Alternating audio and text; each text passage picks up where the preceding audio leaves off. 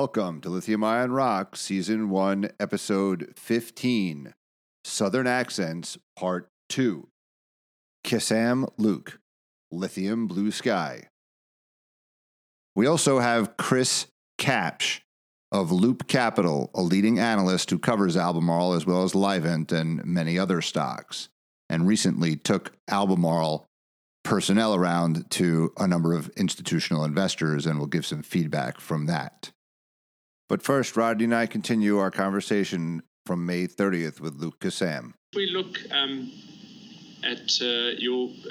at Albemarle's current enterprise value and strip out the bromine and catalyst divisions on reasonable multiples, it looks as if you're trading at close or at replacement value for the lithium assets. So to me, that seems very reasonable. What catalyst should investors be focusing on?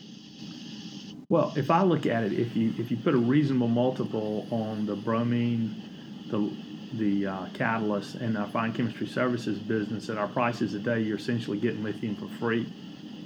So I think we're an undervalued stock. I had one investor tell me, Luke, the problem is you articulated a business strategy. We like your business strategy. You're executing it against that business strategy, and the street's not giving you any credit for it. So if you look at our stock and you look at index pricing out in China, or what the published price on is China, we're trading pretty much in accordance with what that lithium price is in China. We're not getting any differentiation on the quality of our business versus some of our competitors. We're not getting any differentiation on our resource base versus what they have, our EBITDA margins, our growth. So it's a lithium block trade right now based upon what people believe the index pricing is in China. That's frustrating to our shareholders. That's frustrating to our management. But we can either whine about it or we can keep putting points on the scoreboard, keep delivering on that strategy. And ultimately, I believe this is a great place for a great valuation right now. We're seeing a lot more value-based shareholders very interested in the stock, which I think will bode well in the long run. Yeah, we agree in the sense that you've had consecutive quarterly growth. And as you say, it seems as if they're referring to a volatile China spot price as the sort of reference point. Yeah, I mean, if I look at our EBITDA growth, if I look at our PEG ratio, if I look at our revenue growth, if I look at the top line growth, if I look at our margins, it doesn't correlate to the stock price. What is the closest correlation I've looked at is what that index pricing is in China, and that's really across the lithium space for all publicly traded lithium companies. And look, not all of us are created equal. I see you as vulnerable for a opportunistic takeover at this valuation for all the reasons that you said. Are you, to the extent that you could disclose, are there like big mining, big oil, big chemical? You're seeing Wesfarmers kind of come in. It seems this is the most interesting, fastest growing segment of the chemicals business. What are your thoughts on the possibility of a takeover and where might that come from?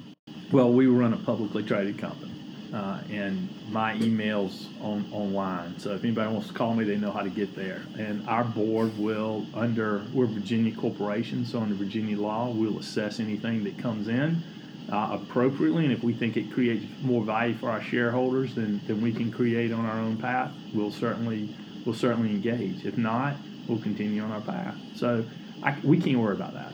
My job is, ultimately, you got to assume somebody's going to come at some point in time in the future. It happens to all of us. So if that's going to happen, our job is to make sure they pay the absolute highest premium so our shareholders can make the most money out of the whole thing, and that's what our goal is. Have you, stock's undervalued. It's not crazy for executives and insiders to be buying the stock. I haven't checked the insider buying and selling recently, but is that something that has happened or might happen or contemplating? Yeah, I think so. I think what you also got to look at is how much shares these people own already of the inside management, and how much of their net worth is tied up in Albemarle stock today. So I think that's one piece of it, but it's only one piece. What's their overall holdings in Albemarle today? What's the value of that holdings, and what is that compared to their overall net worth? I feel good about where we are. We share with our board the holding requirements of our named executive officers on a twice a year. And we share with them what the update is on that, of where people are. And everybody who's on that leadership team is in compliance with their ownership guidelines today. Okay. I'm a big believer of, again, going back to our keep it simple, stupid, just the market signaling effect of insider buying, I think, is generally powerful. You spent 1.15 on 50% of Wodgina, and it'll take about another 850 in capex, about $40,000 a ton. So what long-term price is needed to secure you an IRR of 2 times your cost of capital? Yeah, what we did was we based it on our existing contracts. So we took the existing contract price that we have through 2025, where we have existing contracts for how long out those hydroxide contracts are. We plugged in that volume and those prices that we have today secured, and then we made some base assumptions, but it's not dramatically different than what we have under our contracts today. We're in the ballpark of where we have today. Thanks very much, Luke. And if we look at the sort of spider web of factors that Albemarle uses to select an acquisition target, can you just pick out the 2 most important factors that you look at? Well, if you're talking about a resource, the number one is the quality of the resource. If you're talking about an existing operation, the number one is the quality of the people. And then what's the cost? How much capital are we going to have to implement? And what's that return on invested capital, and what's the accretion dilution over a period of within a reasonable period of time?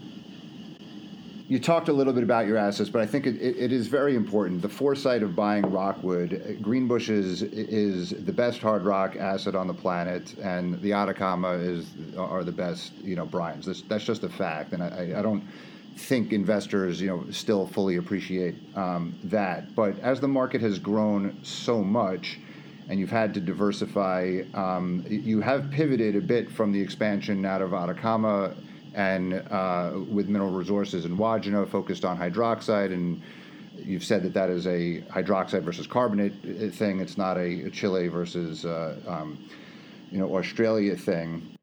Your strategy, you've made a big investment. It was a competitive process with Mineral Resources. Ganfeng is not a company that you mentioned. They are one company that should be bringing some tons online from their carbonate and hydroxide expansions, but their strategy has been fairly different than yours in terms of partnering for offtake, and they have a lot of partners. They invest a little bit of capital. Some of that, I believe, is cost of capital constrained. I mean, in China, they just don't have as big a balance sheet. I mean, you have your bromine and catalyst business, et cetera. But what do you think of? They've announced they want to be number one. You're number one. They're number 4, right? What do you think of their strategy? And might you pursue similar, partnering strategies with smaller companies? So, first of all, I think they're clearly going to grow. They're clearly going to grow, and they've made a decision that what they're going to do is they're going to grow by taking offtake agreements from different mines and being able to put their capital in the conversion assets. At points in time, that will increase their operating costs. So they're making a trade-off between an operating cost versus a capital cost early, and that's the right model for them. The right model for us in our balance sheet, as we thought, is to own the resource, because I think that gives you an advantage. It gives you more control. It does give you less flexibility, though. So for a fact, it does. But we believe that's the best approach for us today. Look, I don't care whether or not we're the biggest lithium company in the world. It is irrelevant to me whether we're the biggest lithium company. I want to be the most profitable lithium company in the world. And there's the difference. We're not going to chase volume. We will not do it. We're going to meet the market demands, but we are not going to chase volume. It doesn't do us any good. None at all. it hurts our shareholders for us to do that. So we're going to take a focused approach. We're going to take a methodical approach that is going to hopefully drive value for the short term, but for the short, medium, and long term. There are always trade-offs that you have to make, but I'm not concerned whether they're the largest lithium company in the world, as long as our profitability is where it ought to be versus our peers. Do you see opportunities in some of the depressed, advanced stage, kind of pre-development companies to, as they have, partner with them in some way or acquire them? Yeah, I think that the place that I'm particularly interested in is conversion assets that would take the spodumene rock and convert them to either lithium carbonate or lithium hydroxide. That becomes a buy versus build scenario. We did that previously in China with our assets in Xinyu and Chengdu that we recently brought online an expansion, obviously, at Xinyu. But that's what we did. We bought tollers because it was quicker, more cost-effective, and more efficient for us to buy rather than build a greenfield site from scratch. We look at the same thing now, both in connection with Wodgina as well as compared to what we might do additionally at Kemerton. But the only conversion assets today are in China, so the only opportunity would be to buy another one in China? That's correct. And what do you think about, like, Nemaska or Quebec, for example, and there's North American Lithium, which has a half-built, carbonate plant. But if I think about Quebec as a geography or North Carolina as a geography, and also Europe as a geography, converters need to be built in those locations, in my opinion, if you're going to have, this sustainable supply chain that Volkswagen's talking about with, supply close to cathode and battery, manufacturing.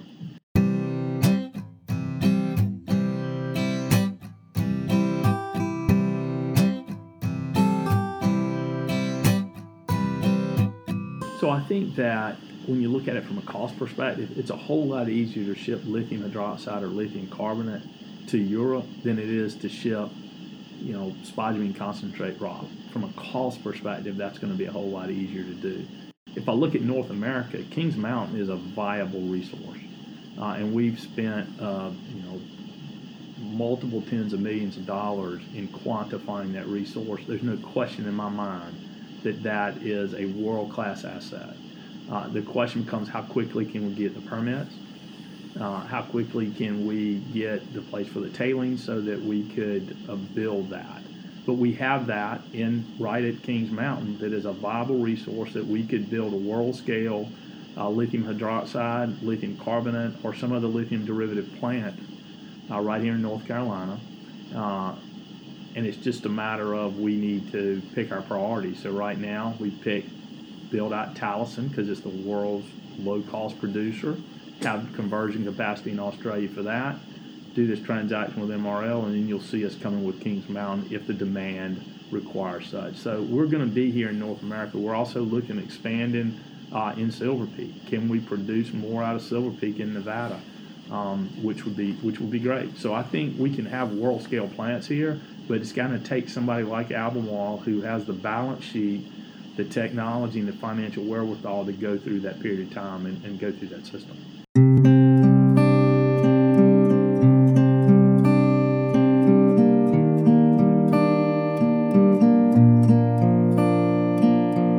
So you are going to issue a bond sometime this year to finance the transaction you announced. So when do you think the timing is to close? I know you said second half, which seemed a very long time for like a joint venture as opposed to an acquisition. So I was just curious about that. And I understand you have an investment grade credit. Interest rates have gone down, surprisingly, in the past few months. So any thought, I know Mineral Resources just did a bond deal. It was like 8.25%, but I think you're probably looking at something south of 5%.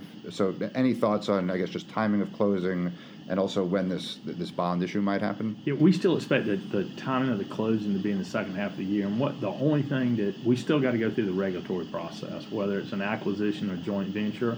Because of the sales that both parties had made into China and other places, we've got China regulatory approval. So that's really, essentially, the holdup is waiting on that regulatory approval. We still expect to close the transaction. You just got to go through the process. So but it's acquisition of joint venture. It's the same one from this particular transaction standpoint. We expect to close that. So on the bond, somewhere in 4 to 5% range is what we would say. We'll probably close that sometime in the second half, I would assume, as well. Not worried about getting that financing. We'll be fine. We'll maintain investment grade. And we've got a strong balance sheet, which has enabled us to do this. So we feel really, really good about this. Your CapEx is fully, I guess, funded by those floor prices from your customer contracts. And those are coming, I believe, from Korean and Japanese, and U.S. and European customers. Are some of those, a lot of people have some skepticism on Chinese customers and whether or not they'll maintain their floors. So could you talk about your customer mix? What percent is China?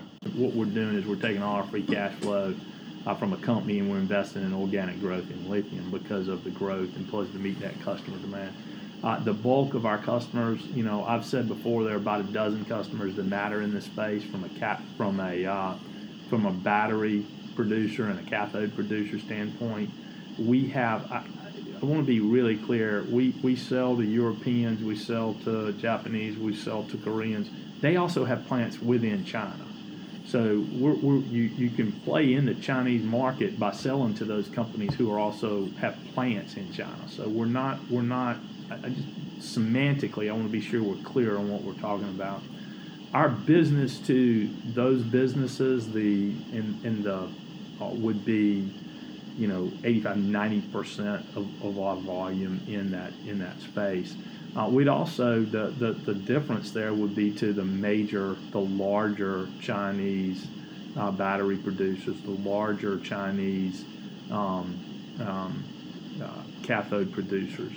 So the local Chinese, we may have in 2017 had some opportunistic sales to them, but they weren't on long-term contracts. So our long-term contracts are, for the most part, of large multinational companies, all of which you would know if I said their names, in this space, in the cathode production and in the battery production.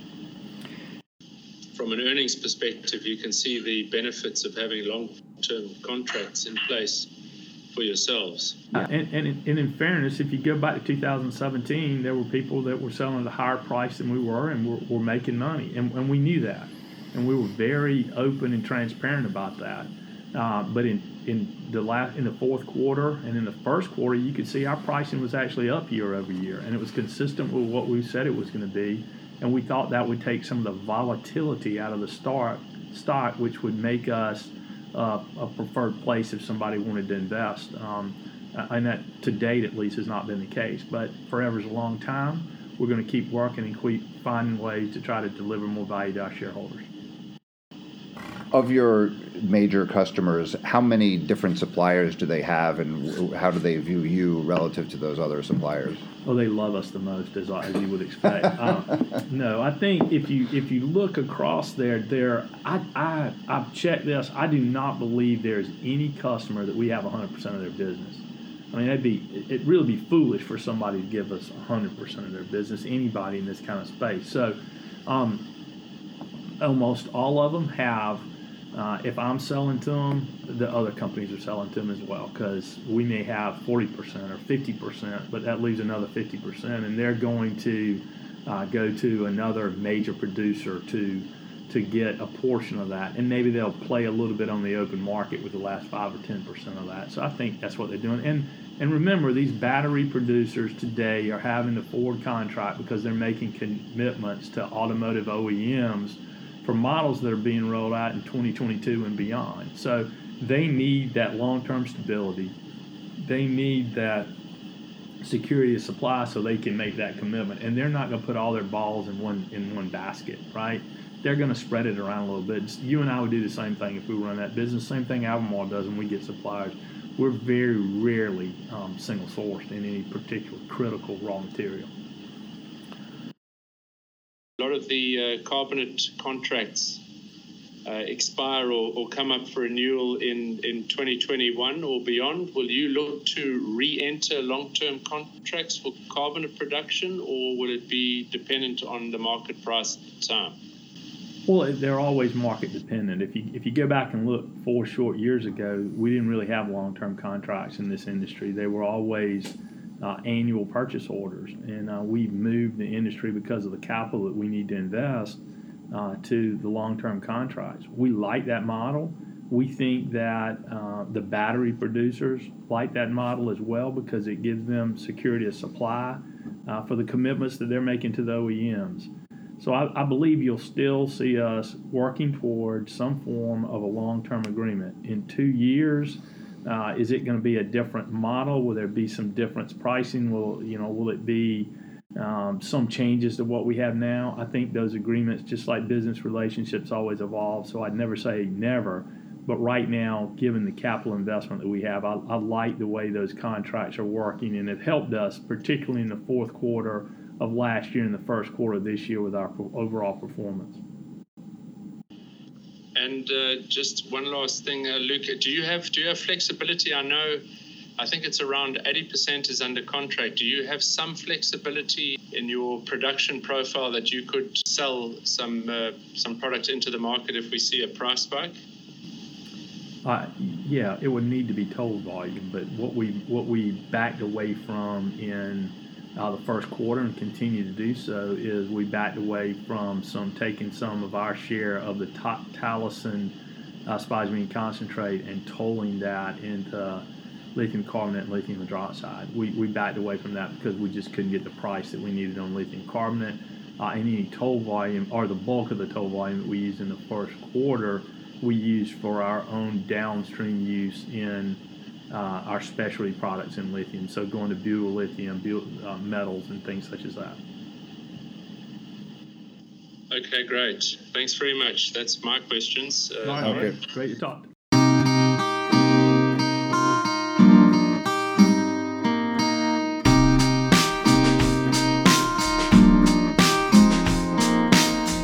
I'm here on Wall Street with Chris Kapsch of Loop Capital, an analyst who covers Livent as well as Albemarle. Recently took management of both companies around to institutional investors following their earnings. So a very fresh perspective from Chris. What is Loop Capital? What stocks do you cover in addition to Albemarle and Livent? Yeah, sure, Howard. Thanks, and thank you for the opportunity. So I'll start out with Loop Capital. We're a 21-year-old boutique investment banking and broker-dealer firm. We actually have more than 200 employees of activities spanning equity research, sales and trading, fixed income sales and trading, investment banking, private equity activities, financial consulting services. The firm also has an infrastructure fund. And interesting, we also have a strategic alliance with Bank of China, through which we serve actually as Bank of China's investment banking partner in the United States. So we're focused solely on institutional investor clients. We don't have retail clients. Been doing investment research probably close to 25 years, primarily on the sell side and more at boutique firms.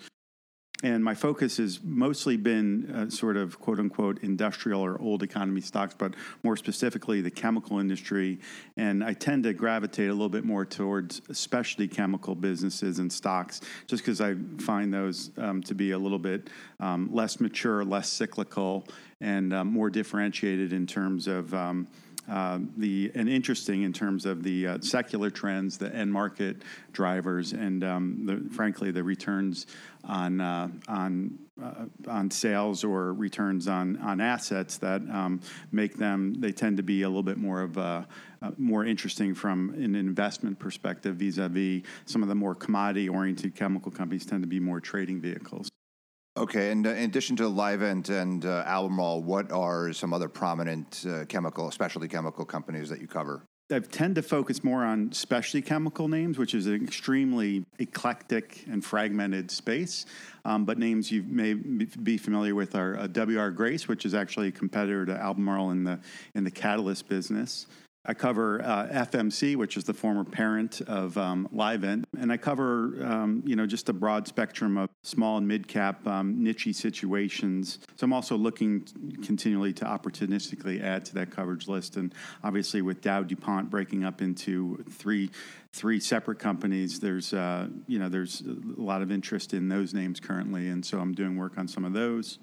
A very big debate, I think, out there on the street is specialty chemical, commodity chemical, multiple, because you've seen a very significant de-rating of, let's say, Albemarle's multiple. It's now trading at 7 times your forecasted, 2020 EBITDA. And I look at your sum of the parts valuation, and you're affixing an 11 times multiple to both Albemarle's lithium business as well as Livent's, whereas Albemarle's refining business, you put 10.5 multiple, and bromines you put an 8.5 multiple. These are EV to EBITDA forward multiples.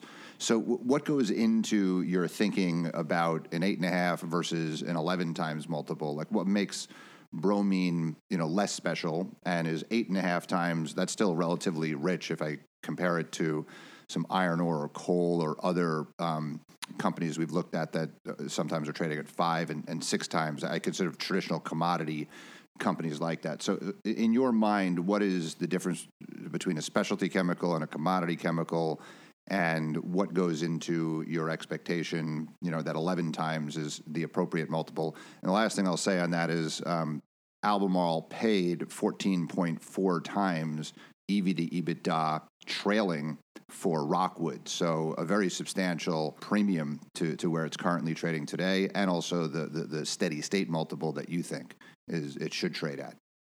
I mentioned the just eclectic and fragmented nature of the specialty chemical space, and I do think of these integrated lithium players. Sure, they're mining minerals that come from basic resources, but they're adding value and converting these minerals into derivatized product. I do think of them as quasi specialty chemical companies, but that debate, I understand, will rage on.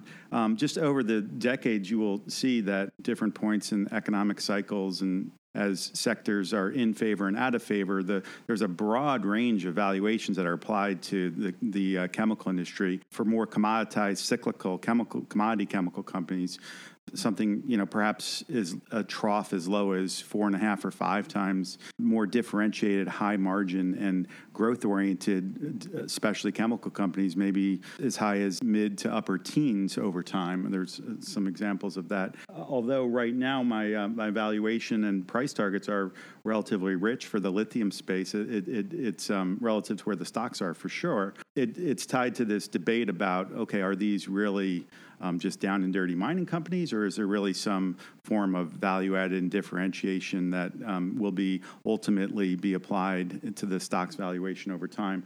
Obviously in the latter camp, because like you, I'm drawn to the long-term secular themes that I think are paradigm shifting of nature, and I do think that there is some differentiation. The skepticism that enveloped the space has to do with the near-term oversupply.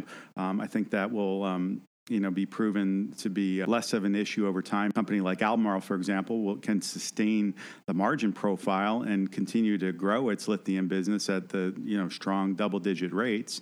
That effectively over time you will see that negative sentiment that's sort of pressured the multiple now. I think that it will reverse over time, and this downdraft in the equity will end up being a buying opportunity. Okay, so on Albemarle, you have a target price of $108. It's trading, I don't know, 65 or thereabouts. Yeah, so we spent a day with some representatives from Albemarle in the Midwest, and what was interesting to me was, for the first time in a number of years, there's been a little bit of change in the type of investor that's interested in the situation. For a number of years, it was a little bit skewed towards what I refer to as growthy or GARPy, or maybe even momentum sort of investors. And given that these stocks have pulled back so dramatically for the first time in a number of years, you're starting to see true value investors that are starting to, pull out their files and dust off those files and start doing work a little bit on the lithium space, knowing that long-term, secularly, the demand drivers are quite intriguing. These investors have a discipline that, when the stock back in, say, 2017 was trading at a strong double-digit EV to EBITDA multiple, it just wasn't something that they were going to chase. It is quite interesting that at these levels, you're starting to flush out some of those value-oriented investors to start doing the work and get reacquainted with these stories. And what were these new investors, what were they asking? Nobody's really questioning demand. And in fact, as you've witnessed, we continue to see demand forecasts for the industry continue to be revised higher. And so there hasn't really been much pushback on that side of the equation. Clearly, they're focused on the supply and why that's had the influence on certain lithium prices and what's the prognosis for that supply creep over time. Who will be the winners, who might be the losers, that kind of discussion. Also of interest is this concept of Albemarle being the quote-unquote baseload supplier of lithium chemicals for a lot of leading lithium-ion battery players in the EV supply chain, and trying to understand the characteristics of those contracts and testing what might happen under certain scenarios as this relatively immature industry further develops.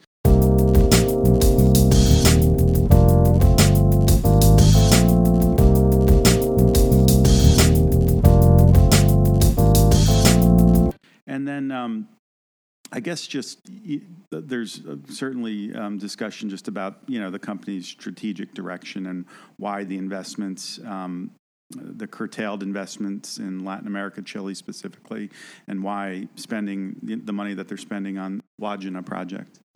Reading from your note, Chris, here, you're basically saying that some instances Albemarle's customers continue to take or indicate they will take delivery of tonnage above the minimum requirements as spelled out in their lithium supply contracts.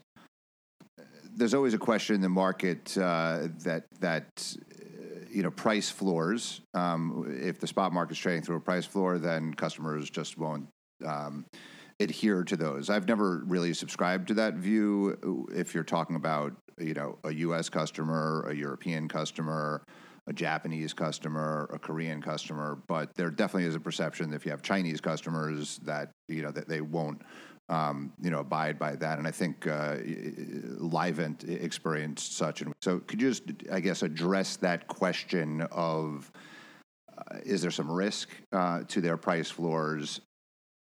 Well, let me touch on a couple of nuances that I find interesting and may also get at what I think is maybe a misunderstanding or misperception about Albemarle's competitive positioning and just addressing this EV market more generally. One is that this idea that actually, even though the spot price of some lithium chemicals is below what the floors are on Albemarle supply agreements, the fact that some of these key EV supply chain battery customers are taking above their minimums suggests to me that they're not just taking their minimums in spite of spot prices being lower. In other words, I don't think there's necessarily tension there. I think it's like that legitimately they rely on this high quality supplier, in this case Albemarle. I think it's important, and it might be something that's misunderstood, when you're addressing this automotive supply chain and you have major customers, Western automotive players like Volkswagen, like BMW and others that are shifting their entire fleets over time from internal combustion engines to battery-based vehicles. In doing that, they have to have vehicles that appeal to consumers at right price points and so forth. But one thing that's at risk for them is their brand and their reputation. And because of that, like the automotive industry's always had an intense focus on quality, because the last thing that some of these companies can afford is a massive sort of recall for some quality issue or some safety issue, because that can really impact a key auto player's brand. And so that focus find its way down the supply chain, I think all the way in this case to not just the battery producers, the cell producer, but also the lithium supplier. And I think that's something that's a little bit lost on some of the naysayers in the institutional community with respect to the prospects for an integrated high-quality supplier like Albemarle sustaining its margin profile, is that the supply chain just needs reliable supply of quality and dependable producers of lithium that are in spec and are going to meet the requirements as put forth by specifications from both OEs and battery makers in addressing this opportunity longer term. Are there risks to pricing floors? I guess if we have a global recession and the supply from secondary or tertiary lithium suppliers continues to come on and it affects spot prices for non-battery grade materials, I guess that could increase the tension over time. So sure, there's some risk that some customer will say, you know what, I think I want to reset this contract. But in doing so, they're also going to be taking risks that a few years from now, when the supply conditions, and it might be a couple of years from now, when the supply demand conditions are really tight, that they may be putting their own competitive positioning at risk as well. So for those reasons, I feel that these contracts are the way they've been designed, particularly with this notion of base load supplier, where even in a period of weaker demand, Albemarle's the last supplier that's really going to feel the pain. I think that these contracts are going to sustain what could be a difficult near-term period for supply and demand in this space. Thanks. That's a great answer. I view Albemarle, anyone who wants to play lithium, and I appreciate you're an institutional-focused firm. With this podcast, we're very much focused on providing institutional quality, analysis and commentary, but also reaching a much broader swath of what I call Jane and George battery pack, self-directed retail investors. And those who are investing in Tesla or understand that thematic, Albemarle's supplier to Panasonic, which is a supplier to Tesla. I've talked about lithium fuel, like being oil and gas back in the 20s as probably a better place to put your money than in battery and auto companies. But for a lot of people who just want to play this space and they may migrate to the ETF, LIT, which is about half lithium development companies and producers, but the other half is companies like Tesla and Panasonic and the like. So you're not getting a pure play in that. You're also not getting a pure play in Albemarle. You're more than about half of their business is this bromine and the catalyst. So in investing in Albemarle, there's some risk and there's also potentially some downside protection, like in last quarter where you had good bromine results. So just you have talked about the bromine and the catalyst business as being oligopolies, and they're not starving these businesses by any means of cash. So is there a chance for a negative or positive surprise on either of those businesses for an investor who is largely, looking at Albemarle, as a lithium investment? If Albemarle does roughly $1.2 billion EBITDA in 2020, not quite half of that comes from both the bromine and catalyst segment combined. These are relatively good quality businesses that have their own drivers, their own supply-demand fundamentals, their own competitive landscapes. The bromine business is, like you mentioned, oligopolistic in nature. Albemarle is one of three that comprises probably close to 85% of the world's bromine supply. Bromine is, like lithium, is a mineral that's mined in this case from brine resources. The predominant sources of bromine are the Dead Sea in Israel and also the Smackover Formation in Arkansas, both very low-cost sources of bromine. What bromine is used for, it's sort of like lithium. Again, it's derivatized into chemical formulations and products that are used, in the case of the bromine industry, largely in brominated flame retardants that find its way into all sorts of electronics and plastic applications.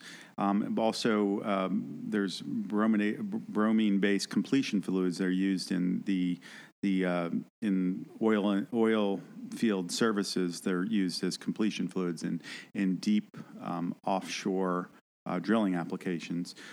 So there is some economic sensitivity to the bromine industry. So if we have a recession, there would, and if oil prices come in, there would be some volume impact to that business.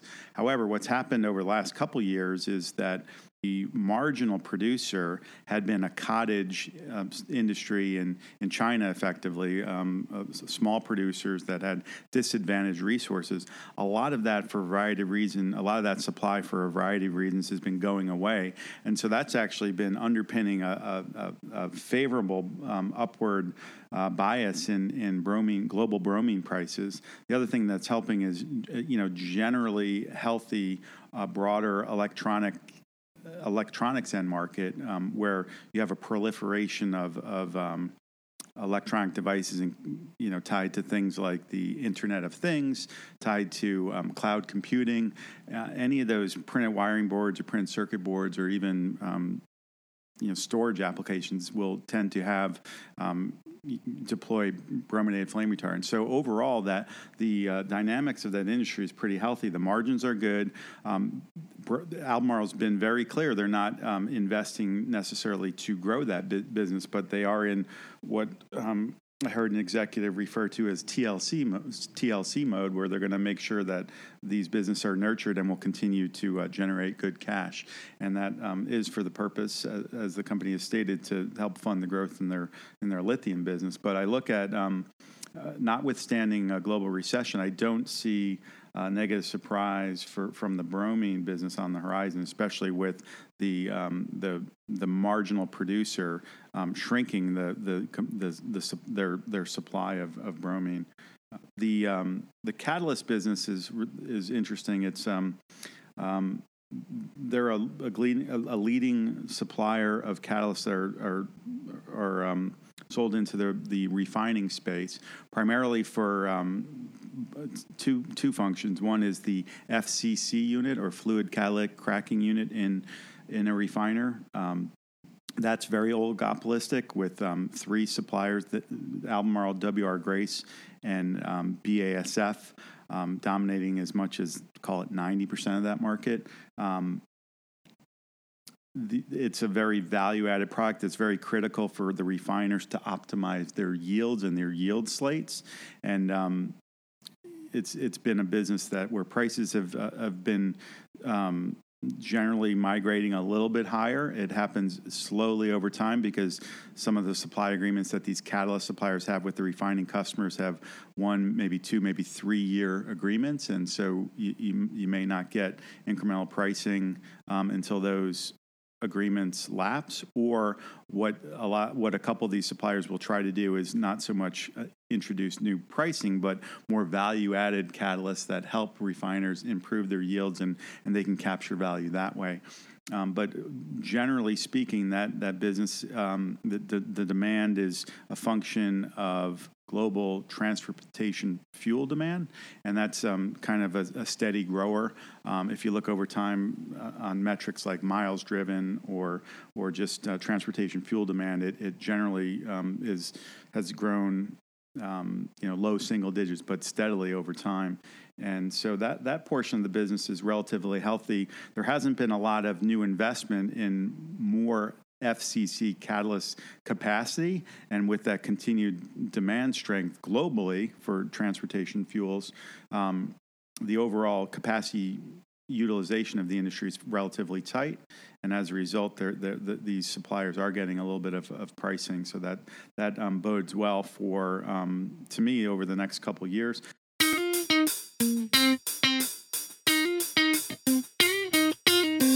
Going back to Albemarle operations, you mentioned this yield enhancement project in Chile costing about $100 million was your estimate. Luke mentioned it in in our podcast, from a sustainability point of view, that it doesn't use as much water, but also long term it should, kind of lower the cost. So there's been some discussion about this kind of new technology, in Chile. It's a big, water is a big issue. Just share with us your understanding of this.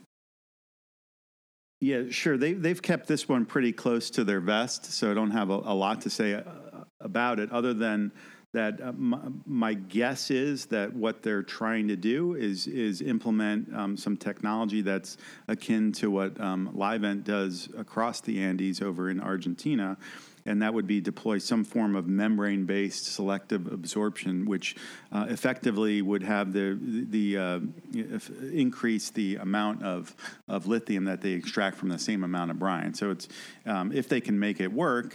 If in fact that's what they're doing, it is proven technology. It's not proprietary from a patent standpoint, maybe from a know-how standpoint. There is a proprietary nature to processing the brines like this, but my understanding is it would be sort of a high return investment because you can look at it two ways. You're either increasing your yield or you're reducing your costs. Really, you're doing both, and so that would effectively shift Albemarle's resource a little bit further to the left on the industry cost curve. And that's everywhere, right?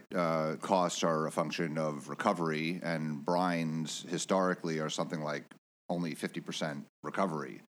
And I understood, or Albemarle advertised, that this yield enhancement would increase by 30%. I don't think that means 50 to 80. I think that means 30% on 50% to 65%. Is that, do you know?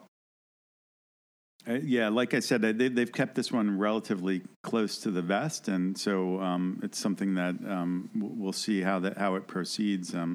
But it would be something that, to the extent that it further solidifies their low cost position, I think it would be something that would be beneficial to their financial profile and attractive to investors.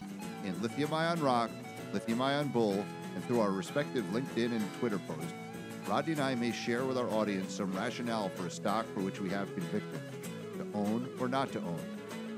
If you agree or disagree with and act on or against the rationale of anything said or written in this or any other Lithium Ion Rock or Lithium Ion Bull, that's your free choice. But to be clear, what you are listening to or reading is not investment advice and may not be unbiased. It should not be construed as an investment recommendation to buy or sell any security. Rodney and I are not registered investment advisors nor broker-dealers. Please visit libull.com for further disclaimer.